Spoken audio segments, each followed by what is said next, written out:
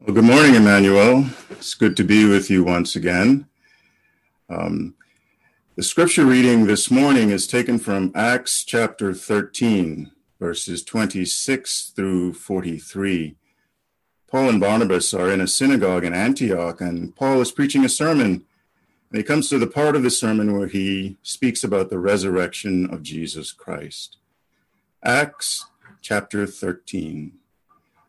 Brothers, sons of the family of Abraham, and those among you who fear God, to us has been sent the message of this salvation. For those who live in Jerusalem and their rulers, because they did not recognize him, nor understand the utterances of the prophets, which are read every Sabbath, fulfill them by condemning him. And though they found in him no guilt worthy of death, they asked Pilate to have him executed. And when they had carried out all that was written of him, they took him down from the tree and laid him in a tomb.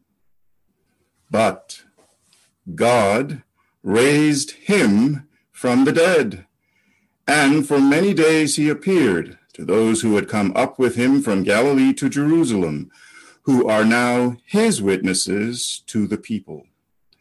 And we bring you the good news, that what God promised to the fathers, this he has fulfilled to us, their children, by raising Jesus. As also it is written in the second Psalm, "You are my son.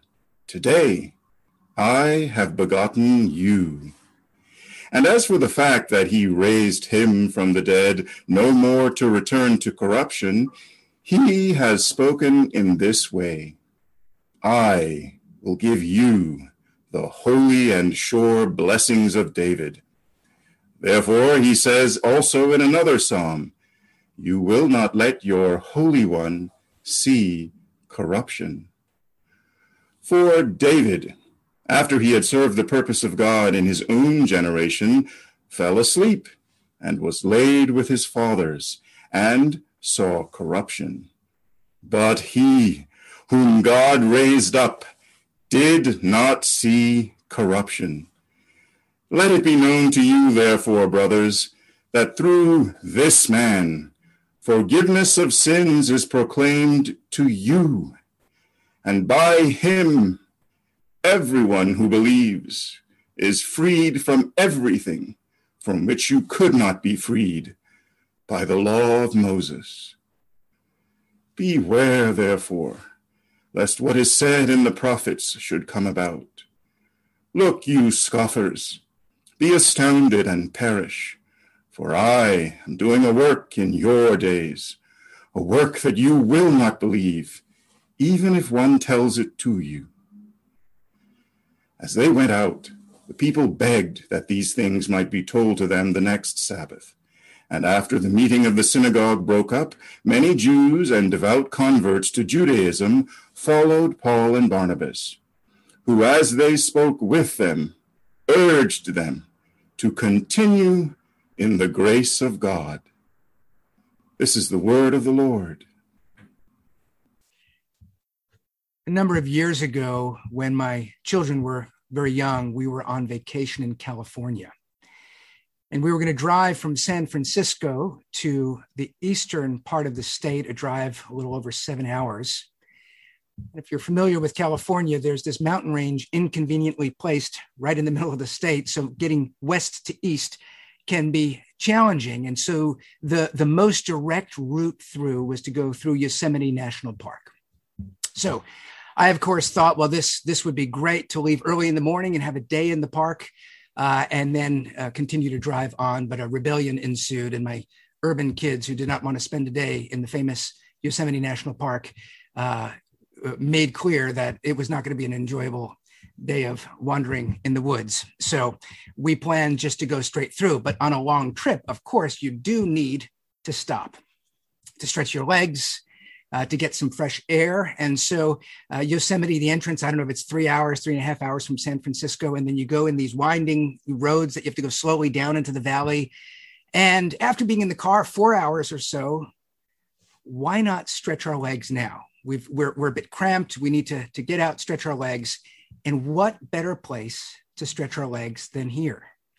Now, I thought I might be able to sneak into people stretching their legs for an hour or two and going for a walk, but I was really prepared just for 10 minutes. What I was surprised at was how much resistance there was from the back seat about getting out of the car for 5 or 10 minutes. The word was, we don't need to stretch our legs. And it's fine if we're stopping the car and you want to get out, but we're completely fine. And so I tried to use various rational means to engage my kids.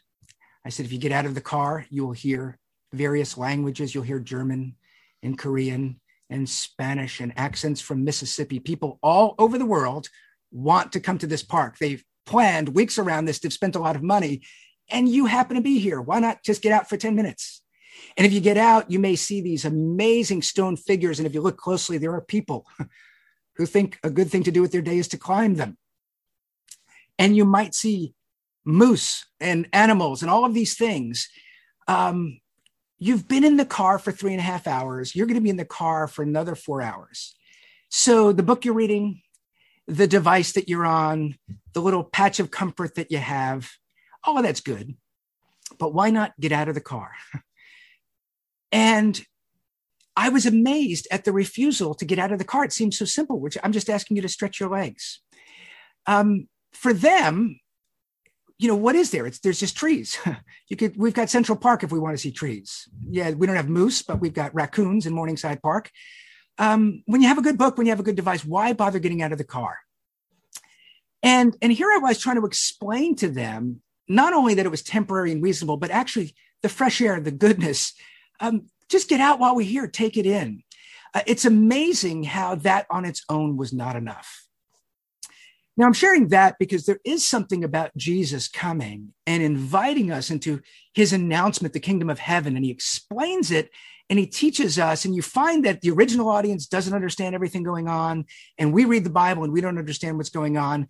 But he gives us this vision of a greater reality, a transformational reality, and we find ourselves happy enough. Maybe he has something to offer to us, but for the most part, we really can't grasp that he's really talking about something that's better than just the ordinary thing. So what is it with the resurrection? So on Easter, we celebrate the resurrection, the fact that Jesus has been raised. This is not an easy thing to grasp. And it's not an ordinary thing. If you read the Bible and you think, well, miraculous things happen all the time in the Bible, and the Bible portrays this magical universe, it actually doesn't. And yes, God does amazing things at various points, but raising somebody from the dead permanently, that's unprecedented. We're not meant to simply think this is another thing God did, but this is a transformational moment.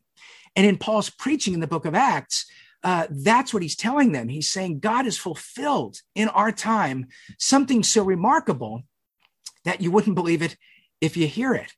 And so the various responses we have to the claim that Jesus was raised and the implications, I'm going to share 4 possible responses. And I think most of us are in the first 3 camps. The fourth is what I'm going to talk about in the rest of the time, which is with the resurrection has the capability to invite us out of our lives into new life. But a first response is rejection. For some people, it's not worth thinking about. It's not interesting. Or for others, it is worth thinking about, but it just doesn't make sense. How on earth could we believe that this happened? And so you do the historical studies of various things, but some people just find that that's a barrier. The claim that a man who was crucified appeared alive from the dead. For some, they just won't go farther. There are some of what I'm calling tentative acceptance. People who find enough about Christianity compelling. Whatever it is, there's something that you think, there's something I like about Jesus, or these teachings are good, or church community, something. And maybe there's always some issue that's hard in Christianity. For some, it's the resurrection. That's not it for everyone. Maybe the resurrection is easier for you, but there are other issues.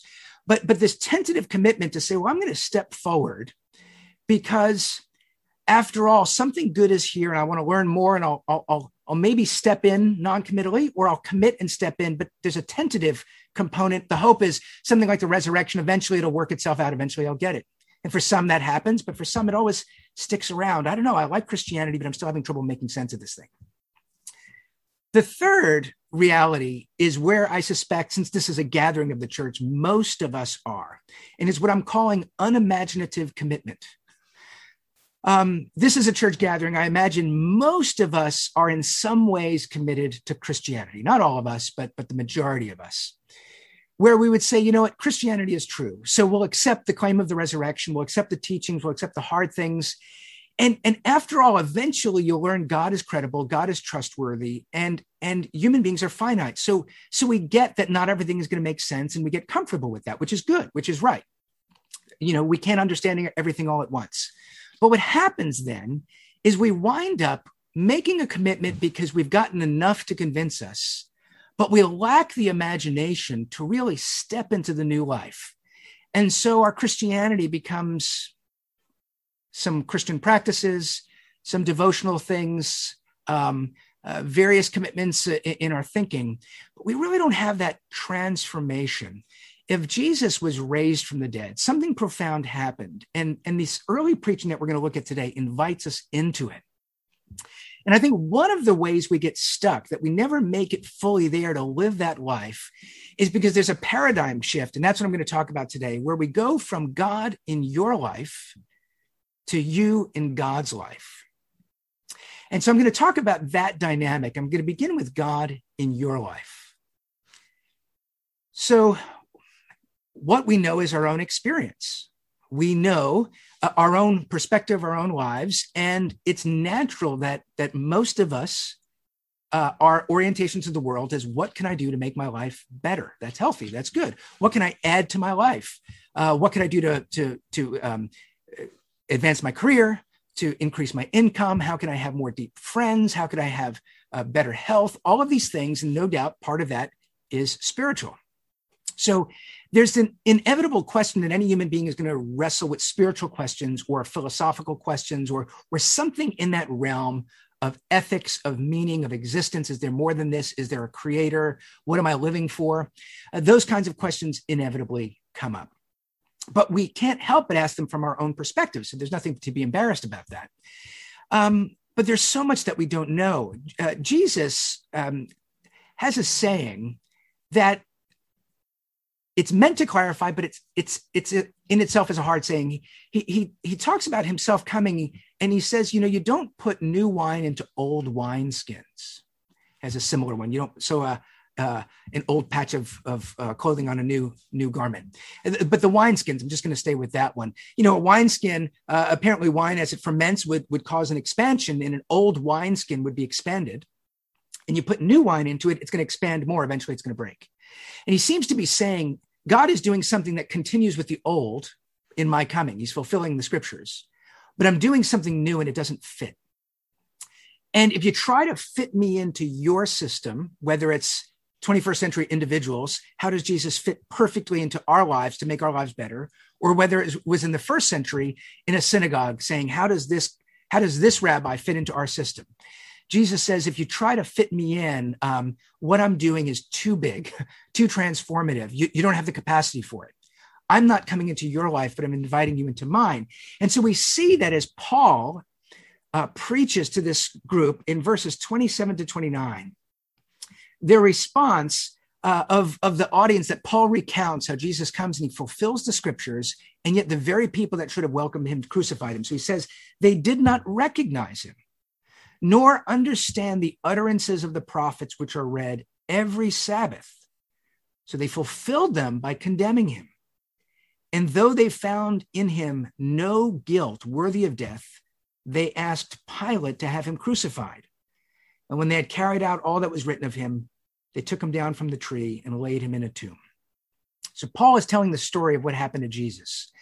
But an important part as he's speaking to his audience is the people that he came to, they looked at his life and they knew he wasn't guilty. So it's right there. In verse 28, they found in him no guilt worthy of death, yet they asked for him to be crucified. What happened? Well, what happened is they thought that they were being faithful to the scriptures because they studied them and Jesus didn't seem to fit their perceptions. And ironically, Paul says what they wound up doing is not properly reading the scriptures, but strangely fulfilling them. Because God announced in advance that as his people always misunderstood him, as his people always rejected him, when he himself comes, he will be misunderstood and rejected. So Jesus's rejection was actually fulfillment from the very people who had what should have been the criteria to recognize him. And so Paul himself says this because this is part of his own story. He doesn't speak about himself in this particular sermon, but you could read, if you go earlier in the book of Acts, about Paul. Paul was a Pharisee. The Pharisees were a certain party within early Judaism, a very strict party, a very devoted party. They were people of the book, and they took their faith very seriously. And so they studied the Bible. So Paul was one of those. And he had studied so much that when Jesus came, they wondered, is this the one? Because the scriptures say God will send a savior, a Messiah, and we are to look for signs, a king on the throne of David, all of these things that some of the scriptures that were quoted in our passage and many others allude to. But Paul was among those who looked at Jesus and said, we don't think he's the one. He doesn't fit.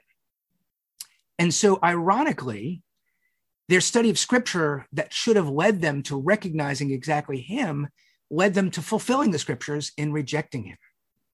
And that's the problem of our trying to get ahead of God, of thinking things out in great details.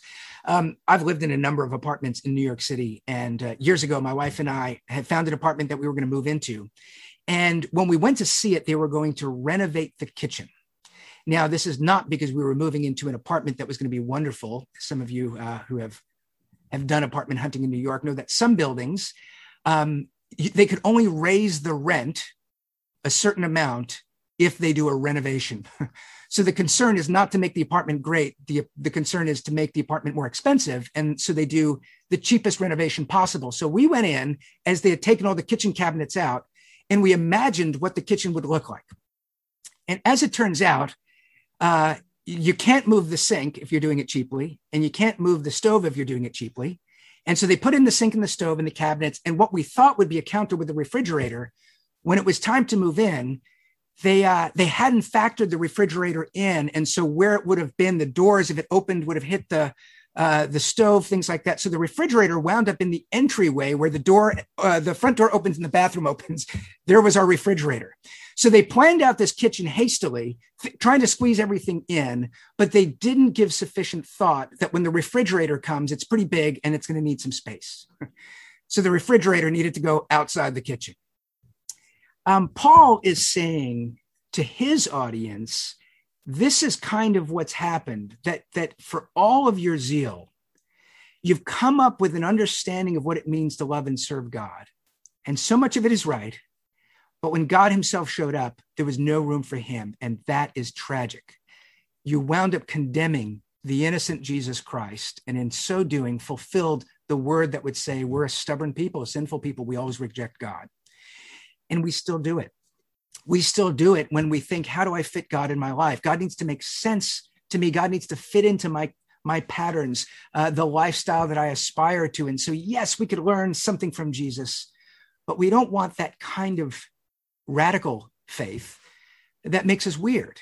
And Jesus doesn't want to make us weird, but he does want to open a door to a deep reality that we can't fathom. And as long as we're trying to squeeze all of what Jesus promises and all that he says into our finite lives, we will be unimaginative and we will not have that power of the resurrection working itself out in our lives.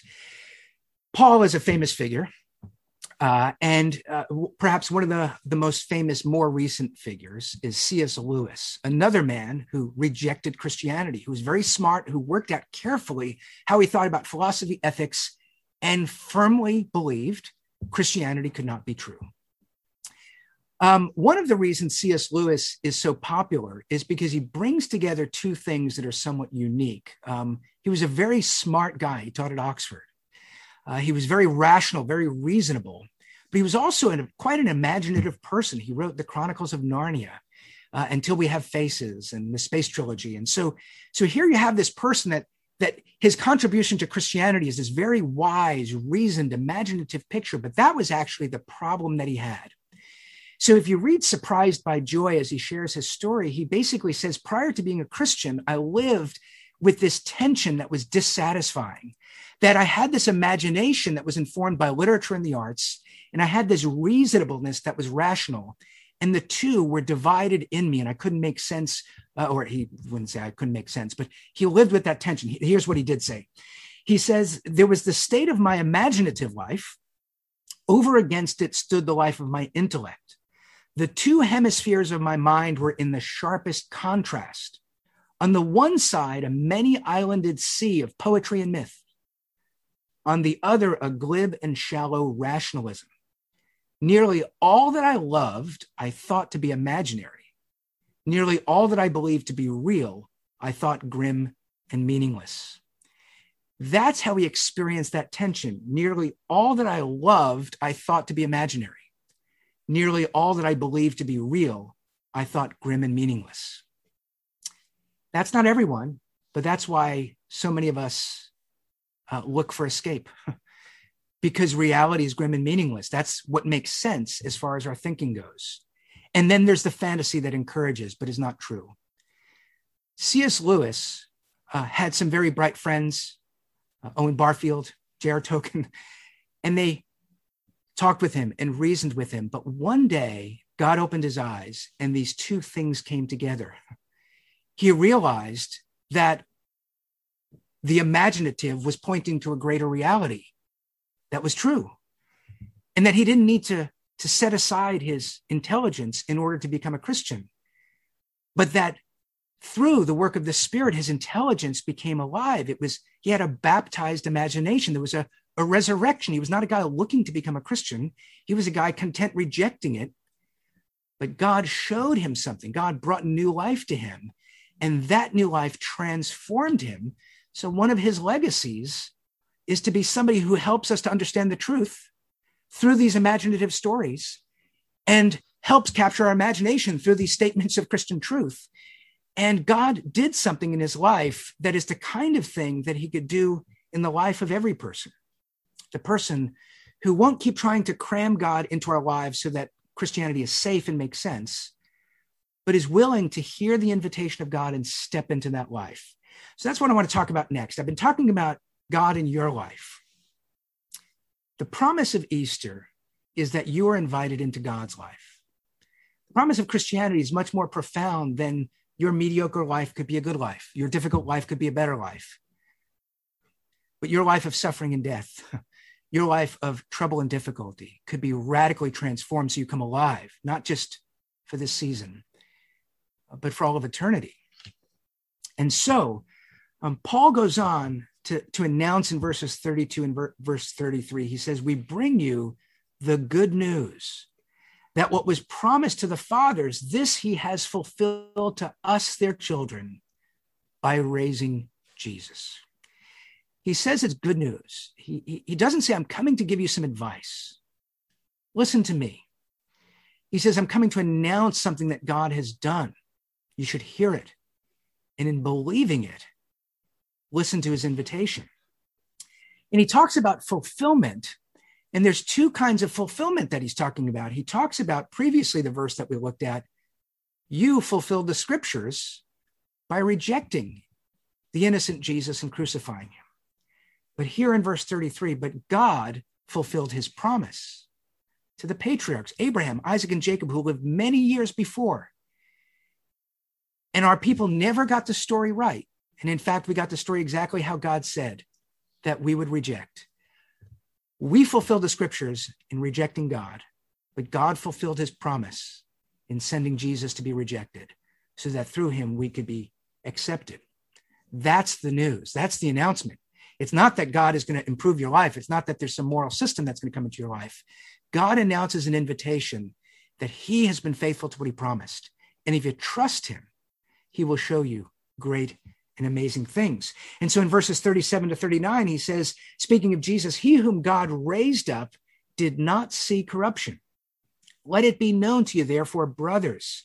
And in our gathering, he would say brothers and sisters, that through this man forgiveness of sins is proclaimed to you.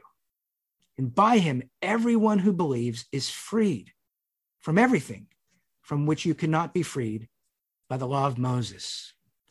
Now, the law of Moses, Paul, as a Pharisee, would say there's nothing greater. There's been no better system because it's revealed by God. And so anything else in comparison, other religion, other philosophies, other ethics, Paul would say there's nothing compared to the law of Moses. And yet the law of Moses was not able to free us. But Jesus came in fulfillment to the law of Moses, and he alone brings us freedom. He brings us forgiveness. Why is forgiveness important? Well, look at your own life, your guilty conscience, your feelings of shame. But look at the life of humanity. When the righteous one came, did we welcome him? Temporarily. But ultimately, we rejected him. We need forgiveness because we try to fit God into our lives when it's convenient, and we don't live a life that is transformed and honors him. And so speaking of Jesus, he says, the one that we rejected, God raised up. And an important, in a fulfillment of Psalm 16, other passages in verse 37, he says, the one God raised up did not see corruption. And he's talking about the corruption of his body. He's not talking about corruption. Actually, he saw a lot of corruption in that scam of a trial that he underwent. Not that kind of corruption. He's talking about decay of the body. See, from the time of Adam, whose name means humanity, until our day, human beings die. And the announcement of the curse when Adam didn't believe God and turned from God was that he would return to dust. Adam was formed from the dust and he would die, but the death wouldn't be the end. His death would continue. When his heart stopped beating and his brain stopped functioning, his body would decompose and he would return to the dust. That's the fate of humanity. A terrible fate if we're really willing to look it straight in the face. But Jesus was not from the dust. Jesus came from the heavenly realms. And so when Adam died, he returned to the dust. When we die, we return to the dust. When Jesus died, he didn't return to the dust because he was not of the dust. He returned to the Father because he was from the Father. So yes, Jesus tastes death. A righteous man who should not have died came and died a sinner's death for us in our place. But he did not see corruption, because we handed him over to death, but God did not allow him to decay to the dust. Instead, God raised him up and brought him back where he belonged. The Easter promise is a promise of transformation, not that we are made from the dust in Adam, that we have better lives and die and return to the dust, but that an alternate has been offered. Yes, we will all die, but through faith in Christ, we don't need to return to the dust. We could return to the Father. And that's the transformation that we can't earn on our own. That's the Easter message. In raising Jesus from the dead, God did something unprecedented. He brought the life back to himself. And we're told he will bring our lives back to himself if we believe him. So yes, we face death. The Easter promise is not that your life will be instantly fine or fun or easy. The Easter promise is you'll be forgiven for all that you've done wrong and for all the troubles of those who have wronged you. And yes, we will see death because that's part of our calling in life, unless Jesus appears in our generation. Could happen. But if he doesn't, on the other side of death is not corruption. On the other side of death is resurrection, new life. That is the Easter promise. And so verses 40 and 41, beware, therefore, lest what is said in the prophets should come about. Look, you scoffers, be astounded and perish, for I'm doing a work in your days, a work that you will not believe, even if one tells it to you. He says, there's already been a time we fulfilled the scriptures by not believing God and rejecting. Let's not do it again. God has done something profound in raising Jesus, unprecedented. It's hard to believe. If you have trouble, if your mind can't grasp it, it's not that there's something wrong with you. This is profound and amazing. You just need to do the work. Read the historians, read the academic literature of Christians who believe this is true and make that case.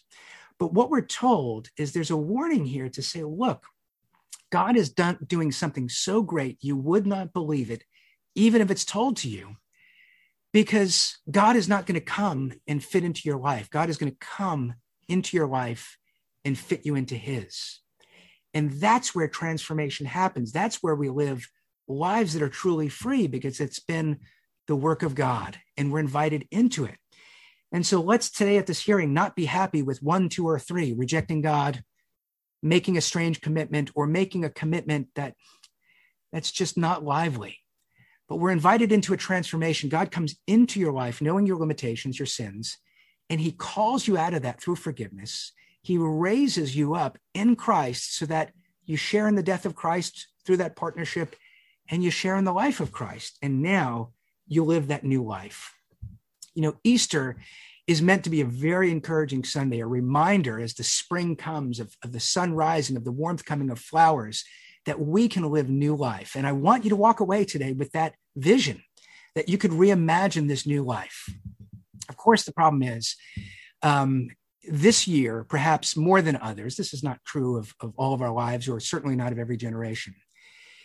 But some years we just need a good Easter gathering to perk us back up, to energize us, to go back into the world. But this has been an awful year, a year of sickness and death, a year of great suffering, a year of racism, a year of political turmoil. All that is troubling in our world, not all of it, but so much that is so awful came to the surface in ways that's overwhelming. And we need to get on with our lives and try to work over Zoom and try to maintain relationships and try to be healthy and try to do whatever we can do in all of this unknown. And so many of us are being worn down and we're overwhelmed that simply having a Zoom service with a video with cute children and this great choir, oh man, that energizes me. These upcoming months, I need more than just today.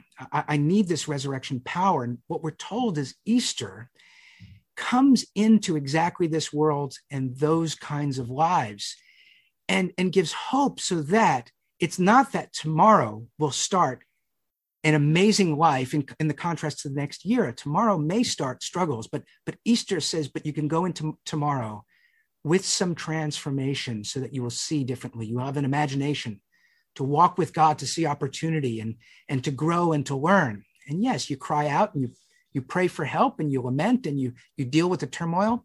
But if Jesus has been raised, you are ready for it. You can face it, not on your own, but with Christ in you, you are in Christ, and therefore you can face it. In the New York Times this weekend, there was an article by Esau McCaulley. Many of you would be familiar with him. He's written, certainly he's a good book, Reading While Black, but he wrote about Easter. Very interesting in that he's giving radical hope, the kind of hope that's celebrated in the Black church, that's his tradition, but a very realistic hope where he talks, something that he wrote struck me, so I'm just going to read it, about the gospel accounts of the women going to the tomb. He said, the women did not go to the tomb looking for hope.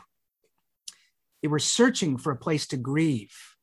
They wanted to be left alone in despair. The terrifying prospect of Easter is that God calls these women to return to the same world that crucified Jesus with a very dangerous gift: hope in the power of God, the unending reservoir of forgiveness, and an abundance of love. It would make them seem like fools. Who could believe such a thing? What he's saying is they didn't go there wondering, is Jesus still in the tomb? His own followers didn't understand exactly what God would do. They went there because they were overwhelmed with grief. They've crucified the one we love. And when Jesus appeared to them, he didn't say, come with me to heaven. But he said, I'm sending you out into the world to tell people you saw me alive from the dead. Would you like to be the first messenger of that? Would you like to be a woman in a man's world going and saying, by the way, God sent me to tell you that the one you crucified is alive? Do you think that was an easy task? And so they go out with this task, an impossible task that would lead to their alienation and rejection. But what McCaulley highlights is, but they have the gift of hope and the power of God. Well, the one who was also rejected but was raised up, he's with you. So if you go into the world believing something impossible, don't worry about it. That's the nature of this world. But that's part of the hard calling. Jesus doesn't pull us out of this world and raise us when we believe, but he leaves us in this world and puts his spirit in us so that we would be empowered to live glorifying lives in a broken world, a world that rejects God, a world that can't take the truth in. We are called to bear witness to the truth in the midst of that world. And so as we think of examples on Easter, how do we know that the resurrection really sustains and brings life? And there's lots of stories. think one of the outworkings of a day like today, those of you who are creative types in the arts, go and create for God's glory. Those of you who enjoy doing something like cooking, have a delicious meal. If you run 3 more miles for God's glory. I mean, there's so much there in the power of Easter that can give us life and vibrancy. Hope for it, search for it. But the evidence is that this is not just another pep talk, that the gospel message is just not Jesus being another effective motivational speaker, is the testimony not of the people whose good lives became greater, but the people whose miserable lives were sustained. And so one example of that is a woman named Catherine Green McCree. Now, she is a theologian. And so here's 3 things about her to know. 1, she has a PhD from Yale, so she's very intelligent, we would assume. 2, she's an ordained Episcopal priest, so she certainly knows religious practices. But here's a 3rd thing about her. She is bipolar. And she shares her story of after her 2nd child was born, triggering a bunch of things that now, beyond middle age, years of struggle, numerous lengthy hospitalizations, where her mania was so great that she would have psychosis, her depression so terrible that for months she was just in the pain of having to exist. She writes a book as a Christian trying to make sense theologically of her own experience. What does it mean when your brain is sick? And how is the soul sustained by God? That's the kind of perspective she has in her book. What I just want to share is that she bears testimony to being somebody who took full advantage of all of the resources. Some Christians are very skeptical about modern medicine applying to these things. She was somebody that worked with psychiatrists and psychologists and was medicated and did electroconvulsive therapy and all of these things that she would still say, if you were in my position, I would advocate you do it. But what she said, she found, is that in those low moments, there's nothing anyone can do for you. There's nothing anyone can tell you. And so one of the things she says is the sick individual cannot simply shrug it off or pull out of it. There is no pulling oneself up by the bootstraps. Her experience was, I was in a place where I was not able to just hear good advice. And so what she goes on to write, this is what I'm going to read, and this is from an article that she wrote. She says, the hope of the resurrection is not just optimism, but keeps the Christian facing ever toward the future, not merely dwelling in the present. In my bouts with mental illness, this understanding of Christian hope gives comfort and encouragement, even if no relief from symptoms. Sorrowing and sighing will be no more. Tears will be wiped away. Even fractious brains will be restored. And that's what she's saying. She's saying Christianity was not a quick fix. Christianity, when I had nothing else to hold on to, the hope of the resurrection is what sustained me. She couldn't envision a tomorrow. She did not want to exist today. But she knew by faith, because of the promise of God, the testimony of scriptures, and the great cloud of witnesses, that despite what she thought was true, what her mind and experience told her, what her emotions felt, she knew what was deeply true, is that if she kept going, God would somehow redeem this. There would be reconciliation. She did not fear judgment. She knew by faith in Christ she was forgiven. And so she endured time after time. And her witness is, you don't get through that quickly and easily. But as a Christian, she says, but through faith in the God who raises the dead, you do get through it. And one day we will die, but we will not see corruption. There will be a resurrection. And it's not just our bodies in terms of hands and feet, but it's our brains, our sick brains. It's our diseased bodies. It's our disabled, dysfunctional bodies will be raised to new life. And the souls that lean on Jesus, as we go through this life filled with troubles and opportunities, ups and downs, the soul and the body joined together will be raised to new life. And so what we're told in the preaching in the book of Acts, in the church sense, is that God does something that's hard to believe even if you hear it. But if you're not trying to to fit this message into the convenience of your life. But if you're willing to believe the testimony of God and step into the life promised by Christ, the resurrection power is not simply some far off future thing, but it's something that begins now as you believe that this is true. If Jesus has been raised, I will be raised. And so I no longer need to be overwhelmed by guilt. I no longer need to fear death. But today, I could live for the honor and the glory of the life-giving God. And so this Easter, we're not out of these COVID woods. We haven't fixed society's problems. There is more difficulty to come.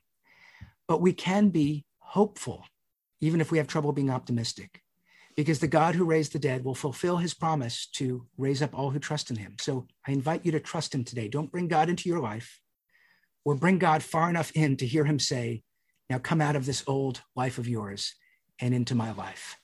And when we do that, we have hope. We will be sustained. We can trust that this year we will see God do great and amazing things, because God is a life-giving God. So let's trust in him. Let me pray for us.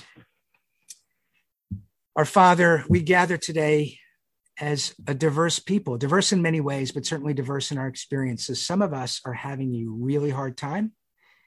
Some of us are doing okay. Some of us are doing pretty well. Lord, but we're one body. And Lord, we pray with those today who are not doing okay, whether it's just this week or whether it's this year or whether life has been unfairly hard. We pray with those friends, those brothers, those sisters, because we believe in this assembly and the power of the resurrection, that all life is given by you and will return to you. And so we pray on behalf of others who are, and those with us who are losing faith, who are losing hope, who don't have enough in them, in the functioning of their minds or in their spiritual convictions right now to hope for themselves. We hope with them.